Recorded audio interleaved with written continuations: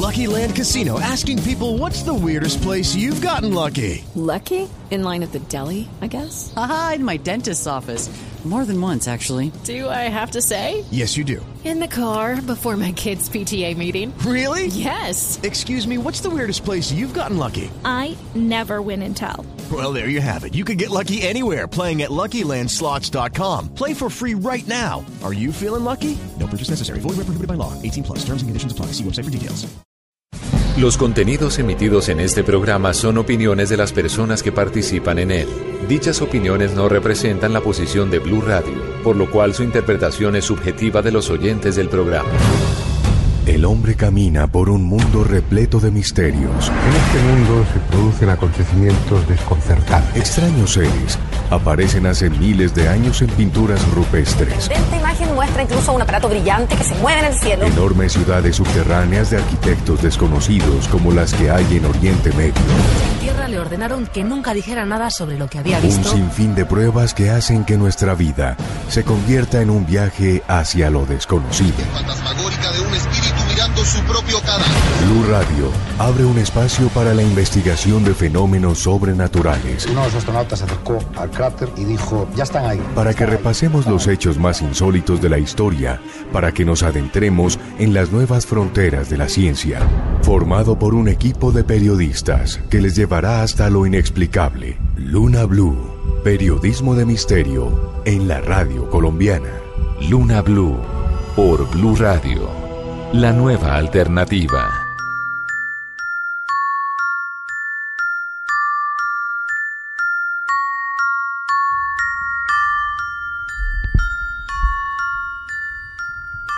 Buenas noches, esto es Luna Blue.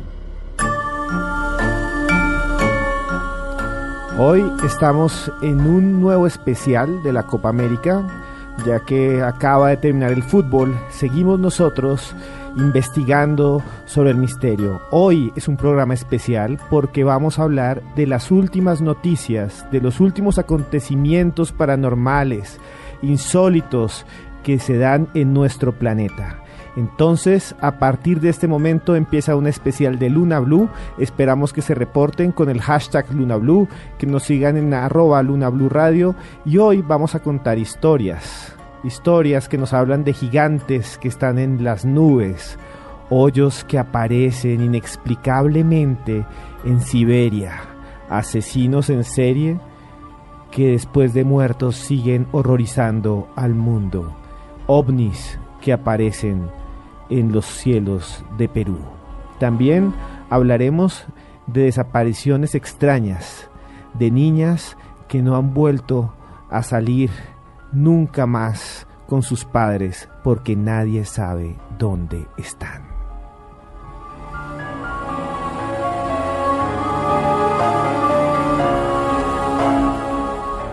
Y yo sé que a ustedes, como a mí, nos gustan las historias y los cuentos.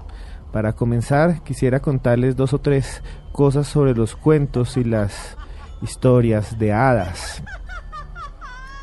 Casi todos nosotros nos levantamos por la mañana y vemos televisión. Hay unas series muy buenas de anime con cuentos de los hermanos Grimm, o también nuestras mamás o nuestras abuelas en algún momento nos relataron Blancanieves, Cenicienta o historias como Rapunzel, que se han convertido en películas. La realidad no era tan bonita. De donde salieron estos cuentos no es algo tan hermoso. Hay un escritor que más que escritor es un historiador, se llama Robert Darnton. Escribió en el siglo pasado un libro genial, se llama La gran matanza de gatos de la calle San Etienne. En ese libro hay un capítulo que se llama El verdadero significado de la mamá oca o de la mamá ganso. Y en ese capítulo cuenta cómo los cuentos de hadas originales eran realmente cuentos de terror. Cuentos que estaban hechos para relatar cómo se vivía en ese mundo medieval de hambre, de penurias, de desnutrición, donde los reyes escogían quién vivía y quién moría. Cuentos como Barba Azul. Otro psicoanalista que se llama Bruno Bettelheim escribió un libro que se llama El verdadero significado de los cuentos de hadas. Y ahí, en ese libro, cuenta cómo Blancanieves realmente no era una princesa que dormía y que se despertaba por un beso de amor. Realmente era una mujer que había sido torturada en el sótano de un castillo y que había quedado inconsciente y que fue violada por el príncipe, y cuando ella despertó se convirtió entonces en princesa. Otro cuento de hadas que nos parece hoy hermoso pero fue aterrador fue Barba Azul, que ya lo había comentado. Barba Azul era un hombre con mucho dinero que tenía una casa gigante y se casó con una campesina, una joven muy bella. Cuando ella se casó con él, se fueron a vivir a ese palacete y él le pasó una serie de llaves. Le dijo: puedes entrar a todas las habitaciones del castillo, puedes comer todo lo que hay en la alacena, faisanes, quesos. Imaginen ustedes la comida más deliciosa que jamás pudieran tener. Y también podía recorrer a voluntad cada pasillo, menos una habitación. Y un día, Barba Azul dejó caer la llave de la habitación. Ella abrió la puerta y lo que encontró fue horroroso. Docenas de mujeres muertas y asesinadas colgadas en las paredes. La llave se manchó de sangre y así Barba Azul supo que su princesa había descubierto su cámara de horrores.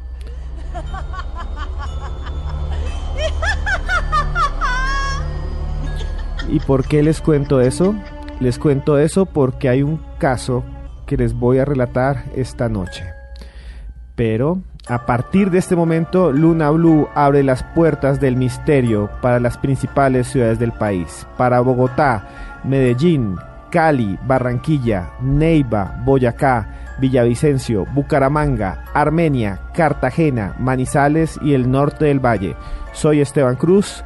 Pueden seguirme como @cruzescribiente, tanto en Instagram, Twitter como en YouTube. Y estamos aquí con un equipo de trabajo para hablar de esas terribles noticias y también de noticias paranormales.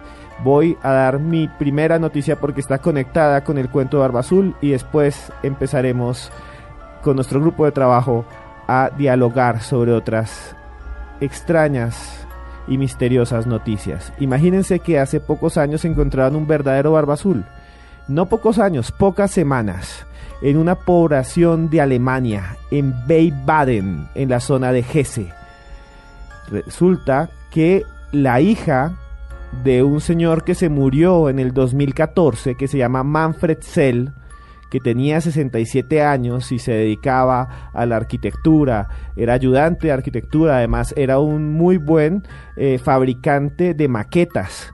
El hombre era un jubilado y falleció, ya está sepultado, en el año 2014, como les conté. Y había alquilado un garaje, más o menos en el año 2010. Después de que murió, toda la familia pues se repartió sus posesiones y a la hija le tocó todo lo que había en ese garaje. Fue hace 2 semanas, abrió el garaje y empezó a bajar estante por estante y encontró cosas muy extrañas, herramientas que ella no sabía para qué servían. Encontró, por ejemplo, sogas para amarrar, que ella decía: ¿por qué mi papá tiene estas sogas? Y encontró un baúl. Abrió el baúl y habían herramientas extrañísimas. Después de eso, al lado había un barril. Destapó el barril. ¿Y qué creen ustedes que había en el barril? En el barril, este señor había dejado una mujer muerta, el cadáver de una mujer torturada y asesinada. Asustada, la hija llamó a la policía. La policía llegó, hizo el levantamiento del cuerpo, encontró que el cuerpo era de hace 20 años, que estaba ahí en estado de descomposición, y fueron hasta la casa. Entraron a la casa de este señor Manfred Zell, que ya estaba muerto, y abrieron el computador, un computador viejo que sus hijos no habían usado porque era un computador muy antiguo. Entraron con un ingeniero informático y ¿qué creen que encontraron? ¿Qué creen que encontraron, Tatiana? ¿Más pistas sobre cadáveres? ¿Algo así? ¿Qué cree que encontraron, Diana? Lo mismo que Tatiana, creo que son como tal vez fotos de esta mujer. ¿Y qué cree que encontraron, Joana? ¿Más restos, quizás? Esto es sorprendente, imagínense, encontraron 32,000 fotografías de mujeres amarradas, torturadas, asesinadas y algunas fotos en las que este señor comía la carne de sus víctimas. Ay, qué horrible. Pero 32,000 fotos de mujeres distintas o varias. De las mismas mujeres. Entonces, ¿cuántas fueron en total? ¿Cuántas mujeres? Muy bien, la policía dice que hay más o menos, escuchen esto, indicios de que pudo haber asesinado a más de 10 mujeres, pero ya han encontrado 4 mujeres localizadas que fueron encontradas muertas después, que fueron asesinadas por este señor. Desde 1971 hasta 1993. Y encontraron una foto que fue aterradora, que casi todos los forenses, dicen las noticias, evitaron de alguna manera seguir viendo porque les causaba malestar. Era la foto de un niño apuñalado en el cuello. Nadie sabía quién era hasta que la policía ha descubierto que fue un niño que se llamó Tristan Barden. Ese niño tenía solo 13 años y fue apuñalado cuando iba al colegio por un desconocido y su cadáver fue dejado abandonado en un bosque. Y hoy sabemos que fue este asesino en serie que murió en la impunidad, que se llamaba Manfred Zell y que por alguna casualidad del destino hoy sabemos lo que hacía y además que se comía la carne de sus víctimas. Ahora sí, muy buenas noches a nuestro equipo de trabajo, que hoy tenemos un invitado también, pero antes de eso, muy buenas noches, Tatiana Rodríguez. Buenas noches, Esteban, buenas noches a toda la mesa de trabajo y a los blunáticos que nos siguen. Recuerden que nos pueden escribir a través del numeral Luna BLU. Buenas noches a nuestra desmejorada guión al piso, así es su Twitter para que la sigan, que es una mujer que investiga bastante de estos hechos paranormales. Buenas noches, Diana Ampudia. Buenas noches, Esteban, un saludo especial a la mesa y un saludo también muy, muy especial a todos los blunáticos que en este momento nos están escuchando. Sí, y ya veo que empiezan a poner fotos y comentarios sobre este caso del asesino en serie y sobre los cuentos de hadas de los que hablamos, los verdaderos cuentos de hadas. Ya saben que pueden seguirnos en @Luna BLU Radio, queremos llegar a los 40,000 seguidores, y que mi Twitter también es @CruzEscribiente, y conmigo está una de las integrantes más importantes de la mesa de Luna BLU, que la pueden seguir con @YArenasB, la señorita Joana Arenas. Buenas noches, Esteban, y a toda la mesa de trabajo, y a ustedes blunáticos que siempre están conectados con nosotros. Oiga, Esteban, usted hoy empezó bastante terrorífico, me causó mucho terror las historias que contaba al inicio. Quiero decirle que me bajó de mi cuento de hadas, literalmente. Me cambió toda la historia que Disney nos vende, sobre todo a las niñas, cuando estamos muy pequeñas. Esas historias de amor, de princesas, de trajes maravillosos, de pájaros cantando. Esa historia me dejó, Esteban, pero boquiabierta y llena de miedo. Tenemos que hacer más programas, es más, deberíamos hacer un programa, no sé qué piensan ustedes blunáticos, digan sí o no, si les parece importante el tema, sobre los verdaderos cuentos de hadas, porque historiadores tan importantes como Robert Darnton o escritores tan importantes como Bruno Bettelheim llegan a decir que los hermanos Grimm, escuchen bien esto, lo que hicieron fue suavizar los cuentos, lo mismo Charles Perrault de Francia, y ni hablar de Disney, que le quitó toda la violencia y la sexualidad a los cuentos, que los cuentos sí eran sexuales, los cuentos eran violentos, pues nada más Hansel y Gretel, nada más estos cuentos donde se comen a los niños. Y bueno, en fin, otro día si quieren. Los hermanos Grimm no es que sean muy coloridos, muy rosados en sus historias, porque este tipo de cuentos sí nos muestran a los malos, al diablo, estas figuras terroríficas que salen de los pantanos, de los ríos. Digamos que es un poco sí más cercano a la realidad, teniendo en cuenta lo que usted nos está comentando.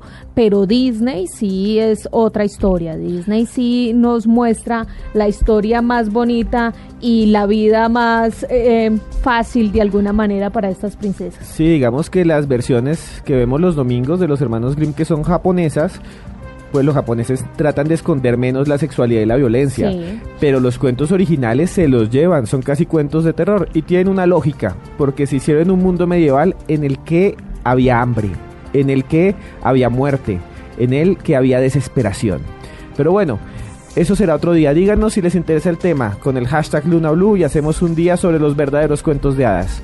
Pero aquí tenemos con nosotros un invitado de Blue Radio muy especial, que nos va a contar un caso sobre una extraña desaparición. Y con eso vamos a comenzar nuestras noticias paranormales y noticias del misterio. Muy buenas noches, Leonardo, ¿cómo está usted? Hola, Esteban, y a todos los blunáticos, muy buenas noches. Leonardo Bautista, que nos ha acompañado muchas veces aquí en nuestras investigaciones de Luna BLU. Hace rato que no lo teníamos por acá, señor hace Leonardo. Como un mes y medio que no pasaba por acá, trasnochando, pero bueno, aquí estamos. Siempre bienvenido, ¿no? Sí, y si lo quieren seguir, ¿cuál es su Twitter? Me pueden encontrar en @LeoBautista.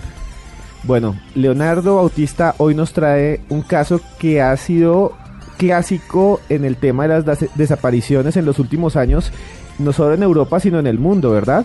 Sí, así es. Bueno, estaba escuchando que hablaban sobre los cuentos infantiles y demás, y eso me da pie a tocar este tema. Es la desaparición de la niña Madeleine McCann. Ustedes la recuerdan, es un caso del que se habla desde 2007. Y la noticia con este caso, que aún sigue abierto, sí, tiene que ver con un hallazgo, se puede decir una aterradora revelación en el caso de la desaparición de esta menor. La nueva pista permitiría establecer qué le sucedió a esta niña realmente, que desapareció, recordemos, en una playa de Portugal en el año 2007. Sí, yo recuerdo, esta desaparición le dio la vuelta al mundo.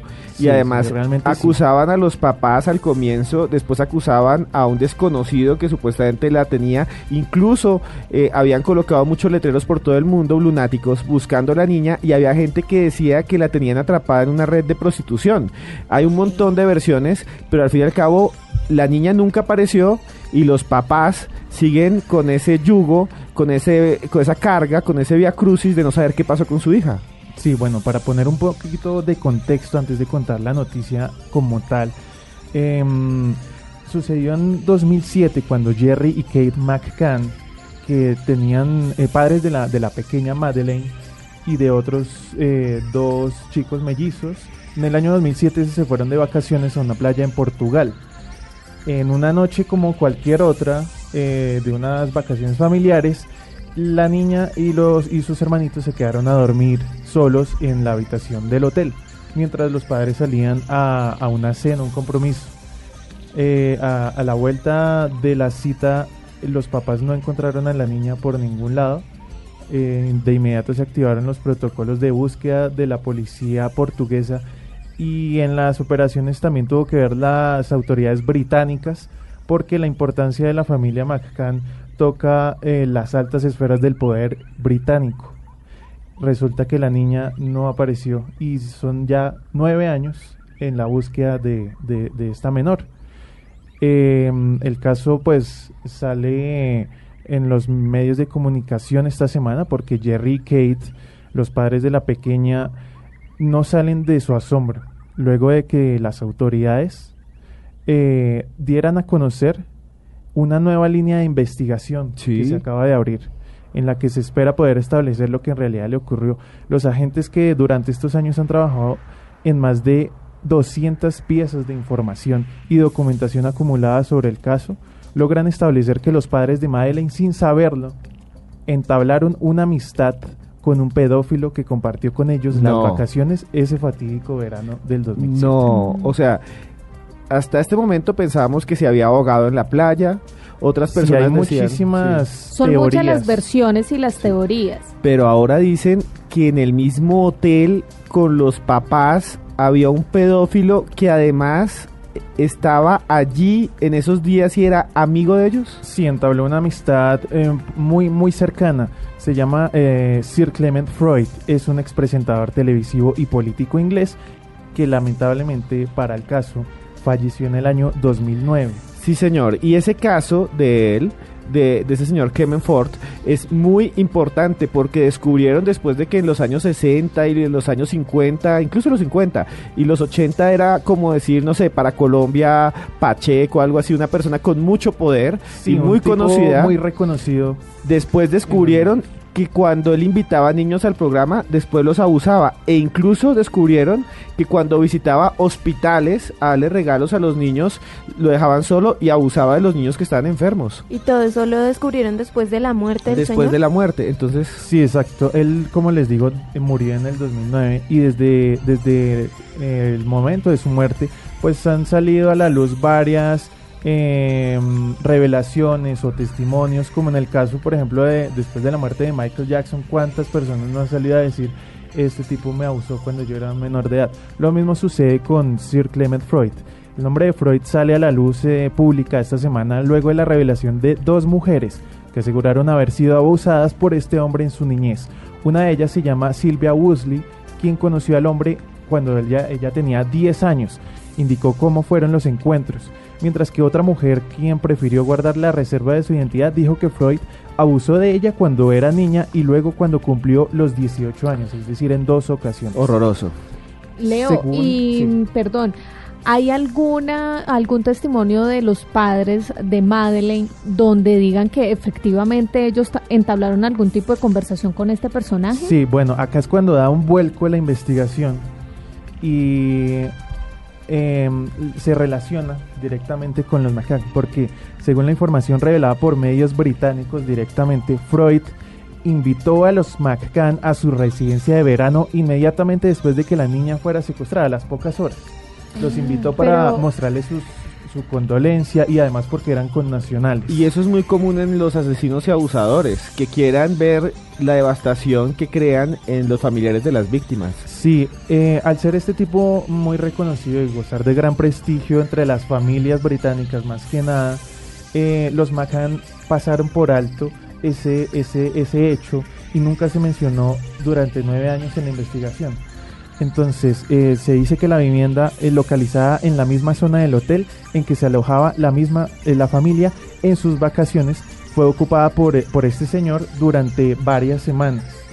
Sin embargo, pues también hay versiones encontradas ahí porque al ser imposible cotejar la información directamente con Freud, habría que acudir a porque el vuelo muerto. a qué hora lo tomó, a qué hora llegó al hotel, etcétera, etcétera, y se complica un poquito más la cosa.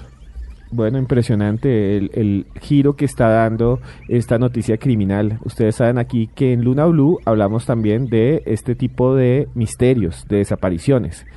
Y bueno, muchas gracias, Leonardo, por contarnos esta noticia sobre la pequeña Madeleine McCann. Y una noticia que además pues sigue generando mucho más misterio en este caso, porque ya han pasado 9 años desde la desaparición de esta niña y digamos que no hay pistas concretas. Lo único de lo que se habla son de pequeñas hipótesis o de historias que de alguna manera ni siquiera se van enlazando, porque mire que cada que hablan de este caso son historias nuevas, hechos nuevos, y finalmente la conclusión de dónde está la niña o qué pasó con la niña, pues ha sido muy complicada de llegar. Sí, hay 2 teorías que me parecen las más relevantes o curiosas que han surgido durante estos 9 años de investigación. La primera, la recuerdo, es del 2011, si la memoria no me falla, un tipo que aseguraba la vio en el Paraguay. Ah, sí, señor. Entonces sí. Este tipo viajó hasta un pueblo recóndito, una población recóndita en el Paraguay, asegurando que allí estaba, pero el tipo era un investigador privado y él pedía recursos a la familia McCann para adelantar la investigación y llevar supuestamente la niña hasta sus brazos. Finalmente pues salió a la luz que esta información, todo lo que el tipo manejaba era falso y se trataba era de aprovechar un estafador. La situación, un estafador. Sí, era un estafador y miren, llegó a Paraguay Y pues como Leo nos contaba, los padres de esta niña tienen bastante poder adquisitivo. Movieron 4 estaciones de policía, la División Antisecuestro y al personal de inteligencia y de la Interpol para investigar y para buscar a esta niña en Paraguay, y finalmente pues se dieron cuenta que este tipo lo que estaba haciendo era timándolos, engañando a la familia y jugando con el dolor de estos padres. Ahora, la otra teoría que se me hace supremamente interesante es que, el caso de Madeleine McCann resalta mucho porque la niña tiene unas facciones muy características. Su cara, pues de una niña de ¿cuántos años podía tener? Unos 6, 7 años, pero era rubia y en su ojo derecho tenía una característica física que el iris era un poquito más ¿de otro grande, color? Sí, de otro color, o tenía una marca de nacimiento, que solo lo tiene una pequeñísima un pequeñísimo porcentaje de la población mundial. Entonces, sabiendo esto, hace un par de años también, en Nueva Zelanda encontraron a una niña rubia que tenía la misma edad y tenía la misma característica en el ojo derecho, y el color de los ojos también era azul claro, el mismo color de ella.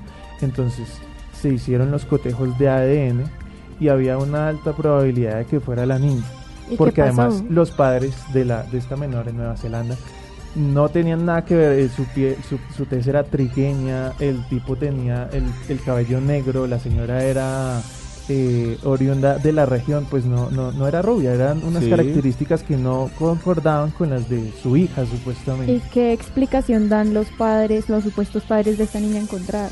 No, ellos desde el principio defendieron que esa era su niña, porque el caso arrancó un día que ellos salieron al mercado o algo así, y alguien se los cruzó por la calle y vio a la niña y dijo, ella es Madeleine McCann, y los acusaron directamente de secuestro. Los denunciaron. Sí, entonces por eso las autoridades pudieron hacer los cotejos de ADN directamente, pero lamentablemente no era la niña. No era.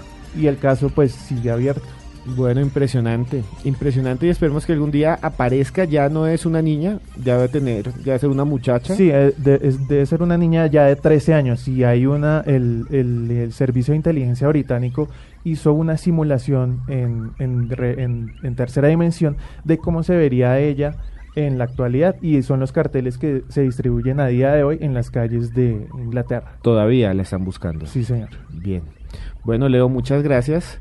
Y pues bueno, pasamos de este tema a un tema que es también interesante y extraño. Un tema que tiene que ver con uno de los misterios que más tocamos en Luna BLU. Se trata del fenómeno ovni. Y vamos entonces a hablar de que en los cielos de un país hermano, de un lugar muy cercano a nuestro país, han aparecido ovnis. Extraños objetos en el firmamento. ¿Dónde está sucediendo esto, Joana? Pues, señor Esteban Cruz, en Perú. Mire que últimamente tenemos muchas noticias de esa región, de Perú, de Ecuador también. Hace algunos días comentábamos de Bolivia. Me causa un poquito de curiosidad. No sé si habrá quizás un tipo de energía especial por ese lado de estas regiones que quizás atraigan este tipo de fenómenos. Sí, y es que hablamos incluso de apariciones, ¿no? Hace poquito escuchábamos la voz de los testigos contando cómo habían descendido las naves en la selva de Perú. En Bolivia también escuchamos. Es extraño, y están cada semana reportándonos aquí a Luna BLU. Nos están reportando casos parecidos, y hoy tenemos un caso sobre unos objetos que flotan de forma extraña en el firmamento. Esteban, esto pasó en una zona que se llama Huánuco, precisamente en el Perú. Efectivamente, lo más curioso que me parece es que lograron captarlos unos investigadores que tienen un programa sobre ovnis, se llama OVNIS TV.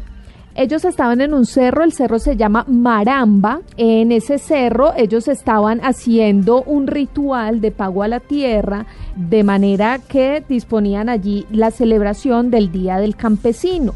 Eso fue el sábado pasado. el sábado 11 de junio, más o menos a las 5 de la tarde. Estaban allí realizando el ritual, eran varios investigadores de este programa, como les digo, OVNIS TV, y de repente empezaron a ver cómo 2 objetos estaban flotando en el cielo. Obviamente, por su capacidad, digamos, y conocimiento en todo este tipo de fenómeno, empezaron a decir, no es un ave, no es algo normal, no es un avión, es un objeto volador no identificado. Escuchen a continuación lo que pasó en ese momento cuando ellos se encontraban en ese cerro. ¿En qué lado? ¿En qué lado? Ahí, ve, más grande. Está parado. Bien al fondo. Ahora sí lo veo. Ya, ¿por las nubes? Paradito, ve. Ahí está el objeto, Está bajando. Sal, Walter. ¿Dónde está la nube oscura? A ver, porque... Este avistamiento sucedió en 2 ocasiones. La primera vez ellos identificaron el tema, entre ellos comentaron que era un objeto volador no identificado y por supuesto empezaron a sacar todas sus cámaras, sus teléfonos para estar pendiente y efectivamente el fenómeno se volvió a repetir y es allí donde precisamente está la grabación que les pusimos anteriormente. ¿Y cómo reconocen el objeto? O sea, ¿le dan algún tipo de forma o cómo? Sí. Efectivamente, en el video se puede ver un objeto de forma oblicua. Es un objeto a esa distancia, se puede ver de color negro. Ellos luego en edición hacen que el video sea un poco más lento y así ustedes pueden detectar mucho más ese objeto. Yo les voy a poner el video en @yarenasb, es un video que fue tendencia en su momento en Perú y que además pues está rodando en redes sociales por precisamente causar este testimonio de 5 personas que vieron este avistamiento. Sí, lo extraño es que están ellos celebrando la fiesta de los campesinos y de pronto aparece algo en el cielo y cuando van a mirar ya no está y después vuelve a aparecer y lo logran grabar. Estoy viendo el video, realmente es interesante, no se logra ver muy claro qué es, pero sí es un objeto en el cielo. Escuchemos nuevamente la sorpresa que tienen este grupo de investigación cuando encuentran estos objetos encima de ellos. ¿En qué lado? Ahí, ve, más grande. Está parado. Bien al fondo. Ahora sí lo veo. Ya, por las nubes. Paradito, ve. Ahí está el objeto. Está bajando. Sal, Walter. ¿Dónde está la nube oscura? A ver, porque... Está parado en el aire. Personal está en el aire. ¿En qué lado? Bien al fondo. Ahora sí lo veo. Ya, por las nubes. Paradito, ve. Ahí está el objeto. Está bajando. Sal, ¿en qué lado? Bien al fondo. Bueno, ya, por las nubes. yo no sé qué es y quiero saber ustedes qué piensan, blunáticos. El video ya está en el Twitter @yarenasb para que ustedes lo puedan ver y nos comenten qué piensan que es este extraño objeto que han grabado en Perú. Y eso fue el sábado pasado. Sí, señor, el sábado 11 de junio y fue en horas de la tarde. Y bueno, vamos a viajar con la imaginación a través de Luna BLU hacia otro lugar del mundo. Otro lugar del mundo que es muy misterioso porque en ese lugar dicen que han caído ovnis, en ese lugar dicen que hay manifestaciones de espíritus, en ese lugar llevaron por muchos años en la Unión Soviética, Stalin llevó allí a los presos políticos y los exterminó. Hubo unos campos de concentración, los Gula, donde murieron millones de personas durante este periodo de la que hoy es Rusia. Este sitio del mundo en el que hoy están apareciendo extrañas formaciones físicas que se pueden ver. O sea, no estamos hablando de cosas intangibles, estamos hablando de accidentes geológicos que podemos ver si viajáramos hasta allá y podríamos tocar. Estamos hablando de cosas muy extrañas. ¿De qué estamos hablando, señorita Diana Ampudia? Pues imagínese, Esteban, seguramente usted, la mesa de trabajo y todos los blunáticos recuerdan esos grandes cráteres que se están desde el año 2013 formando en Siberia. Son, como usted lo decía, grandes formaciones que la gente puede observar con herramientas, por ejemplo, como Google Earth. Sí. Si se meten en este momento, las pueden observar. Y la actualización de esta noticia se tenía pues entendido en principio que eran formaciones misteriosas. Sí, hablemos un momentico antes de que entonces aparecen a partir de qué año? Del 2013. Unos objetos extraños que son como cráteres gigantescos que podrían caber pueblos enteros, dicen algunas noticias, gigantescos y profundos desde ese año. Pero entonces en estos últimos meses, en estos últimos días han surgido nuevas noticias sobre qué son y de dónde vienen. Sí, han surgido nuevas hipótesis. En principio se pensaba, o bueno, muchos de los conspiranoicos pensaban que eran causados por extraterrestres. Sí. Otros también pensaban, científicos de hecho pensaban, que se trataba del calentamiento global, que eran causados por el permafrost, que recordemos que es la capa del suelo que permanece congelada todo el tiempo. Pero en los últimos días aparece la noticia de que estos cráteres tal vez pueden tener origen o podrían estar relacionados con luces que se observaron en el cielo de Siberia meses antes. O sea, meses antes de que aparecieran estos cráteres, que se dice que se formaron por el calentamiento global, que debe ser algo terrible, ¿no? Que el calentamiento global haga que se abran estos huecos gigantes en la Tierra. Pero están diciendo que además de eso, en esos lugares antes habían luces sobre el cielo, luces inexplicables. Sí, son luces misteriosas que en un momento escucharán, están seguidas de explosiones. O sea, no son solo las luces, sino que después suena como una explosión. Las personas, en el caso específico de la llamada grieta de Derbinovsky, ubicada en la península de Taimur, al norte del continente asiático, aseguran que estos cráteres se formaron por contiguas luces que ellos veían en el cielo, que estaban seguidas de explosiones que se escuchaban a más de 100 kilómetros de distancia. Y bueno, esas luces aparecían, después sonaban explosiones que se escuchaban a 100 kilómetros. Es que 100 kilómetros es casi la distancia que hay entre Tunja y Bogotá. O sea, no es cualquier distancia. Y realmente esto tiene que tener entonces una capacidad destructiva grandísima. Tengo entendido que usted investigó y logró conseguir el sonido de esas explosiones. Sí, imagínese que esto no es algo que están diciendo únicamente los habitantes de la zona, sino también que es algo que Vladimir Epifanov del Instituto de Investigación de Siberia asegura, y son explosiones que suenan de esta manera.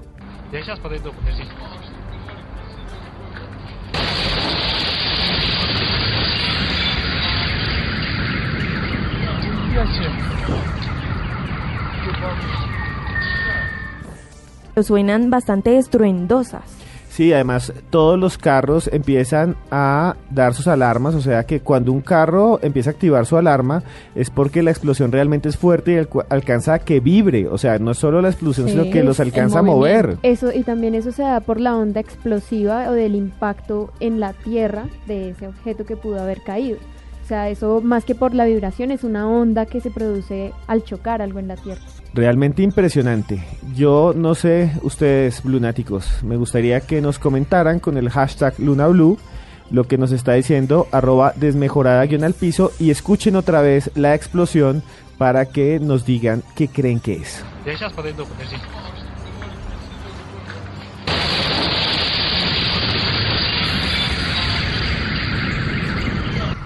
Esta explosión, aunque ustedes no lo crean, vuelve a abrir esa puerta al misterio de que se trata de objetos misteriosos, objetos no identificados. De hecho, muchos de los habitantes están volviendo a recurrir a la explicación de que se trata de ovnis o de naves que no son identificadas y que no provienen de este planeta. Sí, yo estoy viendo aquí en el Twitter que nos están subiendo fotos de estos cráteres. Muchas gracias, lunáticos. Sigan subiendo más. No sé cuántos cráteres habla de estos en Rusia. ¿Ustedes saben cuántos hay? Hay 7 cráteres más de este estilo en Rusia, pero hay más. Pero no se asusten, son fenómenos de la Tierra que se les conoce como pingos y son como unas pequeñas colinas que tienen también en la mitad agujeros profundos. Pero estos son normales en Rusia. Lo misterioso de los cráteres que nos menciona Diana es que estos cráteres no poseen la misma forma de los pingos y tampoco son socavones. Recordemos que los socavones son como misteriosos huecos, entre comillas, que aparecieron en Guatemala. Esto es un efecto también de la Tierra y de un fenómeno que ocurre por debajo de las capas del subsuelo, pero no son socavones ni son pingos. Y si recordamos los impactos de cráteres que han habido en la Tierra, tampoco tienen la forma de estos misteriosos huecos en Siberia, o sea, no concuerdan ni con pingos, ni con socavones, ni con los cráteres que ya han chocado la Tierra. Sí, realmente es impresionante. Yo recuerdo haber visitado una ciudad que se llama Cerro de Pasco en Perú, que tiene un socavón gigante alrededor, pero eso fue creado por la minería, eso no tiene nada de insólito.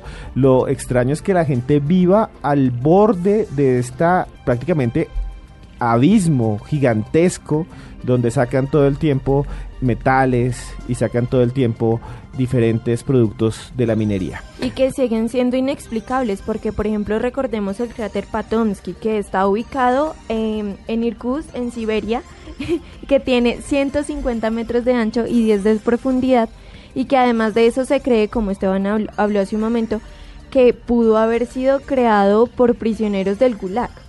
Sí, exacto. Este cráter, el cráter Patonsky, es uno de los cráteres más extraños del mundo. Es más, desde los años 80 están tratando de explicarse de dónde surgió y por qué está ahí. Porque es un cráter que no es de un meteorito, es un cráter que no es natural, pero que no hay ninguna ciudad cerca, es que está perdido en la mitad de la planicie de Siberia, de la tundra. Entonces, ¿qué más datos nos tiene sobre ese cráter, Diana? Pues además de que es algo inexplicable, de que no es algo natural y de que no fue causado por un meteorito, se dice que en este lugar se encontró un objeto en forma de cilindro que se especula que pudo haber sido una nave espacial. Tenemos ya fotos. ¿Se encontró un objeto dentro del cráter? Dentro del cráter, que mide más de 600 metros. ¿Y lo examinaron, le hicieron pruebas o simplemente dijeron hay un objeto y no pasa nada? Yo no sé, este objeto realmente es uno de los raros hallazgos de la ufología. Lo tienen, hay un montón de mitos que lo tiene guardado el gobierno ruso. Hay otra gente que dice que está escondido por un grupo de gente que no quiere sacarlo a la luz. Otros dicen que nunca existió y que realmente lo que ahí hubo fue una manipulación y un montón de teorías conspirativas que no eran reales. Pero el cráter sí existe y está ahí y puede verse en Google Earth, puede verse en internet. Ya nos están subiendo fotos del cráter, que además va a estar ya mismo colgado en @desmejorada_al-piso, que es el Twitter de Diana, para que vean ahí el cráter. Pero bueno, siguiendo estos temas sobre extraños cráteres, sobre ovnis, sobre asesinos en serie, hay otro tema que a mí me llama la atención y que me devuelve al comienzo del programa, a estas historias sobre cuentos de hadas, a estas historias sobre duendes, a estas historias sobre Blancanieves, Rapunzel, y es que dicen que han visto un gigante sobre las nubes. ¿Eso es verdad, Tatiana? Sí, señor, como Jackie el frijol mágico, ¿no? Sí, como sí, en señora. español, Juanito y los frijoles mágicos, o como diría nuestro director, Juanillo y las alubias mágicas. Bueno, pues a principios de enero de este año, varios pasajeros de un vuelo que iban de Austria a Inglaterra vieron por la ventanilla del avión una silueta humana que se encontraba por encima de los 9.000 metros de altura, incluso por encima del campo de nubes. No solo fue un pasajero, porque la foto fue publicada por Nick O'Donnell en Twitter. Yo se los voy a pasar ahorita en mi Twitter, @antroposcura, para que la vean y ustedes miren el extraño gigante que fue avistado. Pero él no fue el único pasajero que lo vio. Lo contó en el vuelo y varios vieron el mismo fenómeno. Pero vea lo curioso, una posible explicación que encuentran es que esto es producido por vapores calientes de las fábricas que hay en Alemania. Recordemos que esto es un vuelo de Austria a Inglaterra. Pues no sé si me horroriza más la explicación científica o la explicación popular. En la popular es un gigante en las nubes. Estoy viendo la foto, realmente es algo alargado, se ve la sombra, hasta tiene sombra. Se ve la sombra, por eso es que los pasajeros quedan aterrados, porque es una forma humana que produce sombra. Sí. Y bueno, es bien grande, es muy, no sé, como unos 2 metros más o menos. Sí, es más de 2 metros, yo creo que es gigantesca, yo creo que puede tener hasta 1 kilómetro por la distancia que hay entre el avión y las nubes. Sí, claro. Pero claro, que nos digan que eso está siendo producido por fábricas humanas, realmente me da mucha tristeza con el planeta, porque también habla de que somos una sociedad o una especie que está autodestruyéndose, contaminando hasta 9.000 metros y produciendo estas nubes de smog o estas nubes deformes que parecen humanas. Este es nuestro especial de Luna BLU en la Copa América. Hemos recorrido desde gigantes hasta ovnis, desde historias de asesinos en serie hasta niñas desaparecidos. Y con esto terminamos por hoy, pero los esperamos la próxima semana, cuando estemos nuevamente en nuestro horario tradicional, a las 10 de la noche, mientras no tengamos partidos. Y ya después de la Copa América les quería contar, antes de terminar, que volveremos otra vez a las 10 de la noche, como siempre, y estaremos contando no solo historias como las que hoy estuvimos narrando, estaremos investigando esos lugares y esas noticias que a ustedes y como a mí nos dejan pensando en qué habrá más allá. Esteban, por fin, ya la próxima semana vamos a normalizar nuestro horario. A partir del lunes vamos a tener nuestro horario habitual de 10 de la noche a 12 de la noche. Los esperamos a todos, esperamos que todos ustedes estén conectados con nosotros como siempre, porque ya volvemos a nuestro horario a partir de la próxima semana. Muy seguramente va a haber un partido por ahí en el transcurso de la semana, ya se va a acabar la Copa América y Luna BLU viene con toda su información de lunes a jueves desde las 10 de la noche hasta la medianoche. Sí, muchas gracias Tatiana y Diana por estar junto con nosotros. Seguimos entonces en Luna BLU aquí desde la otra semana. Por ahora los dejamos y recuerden que vivimos en un planeta lleno de misterios.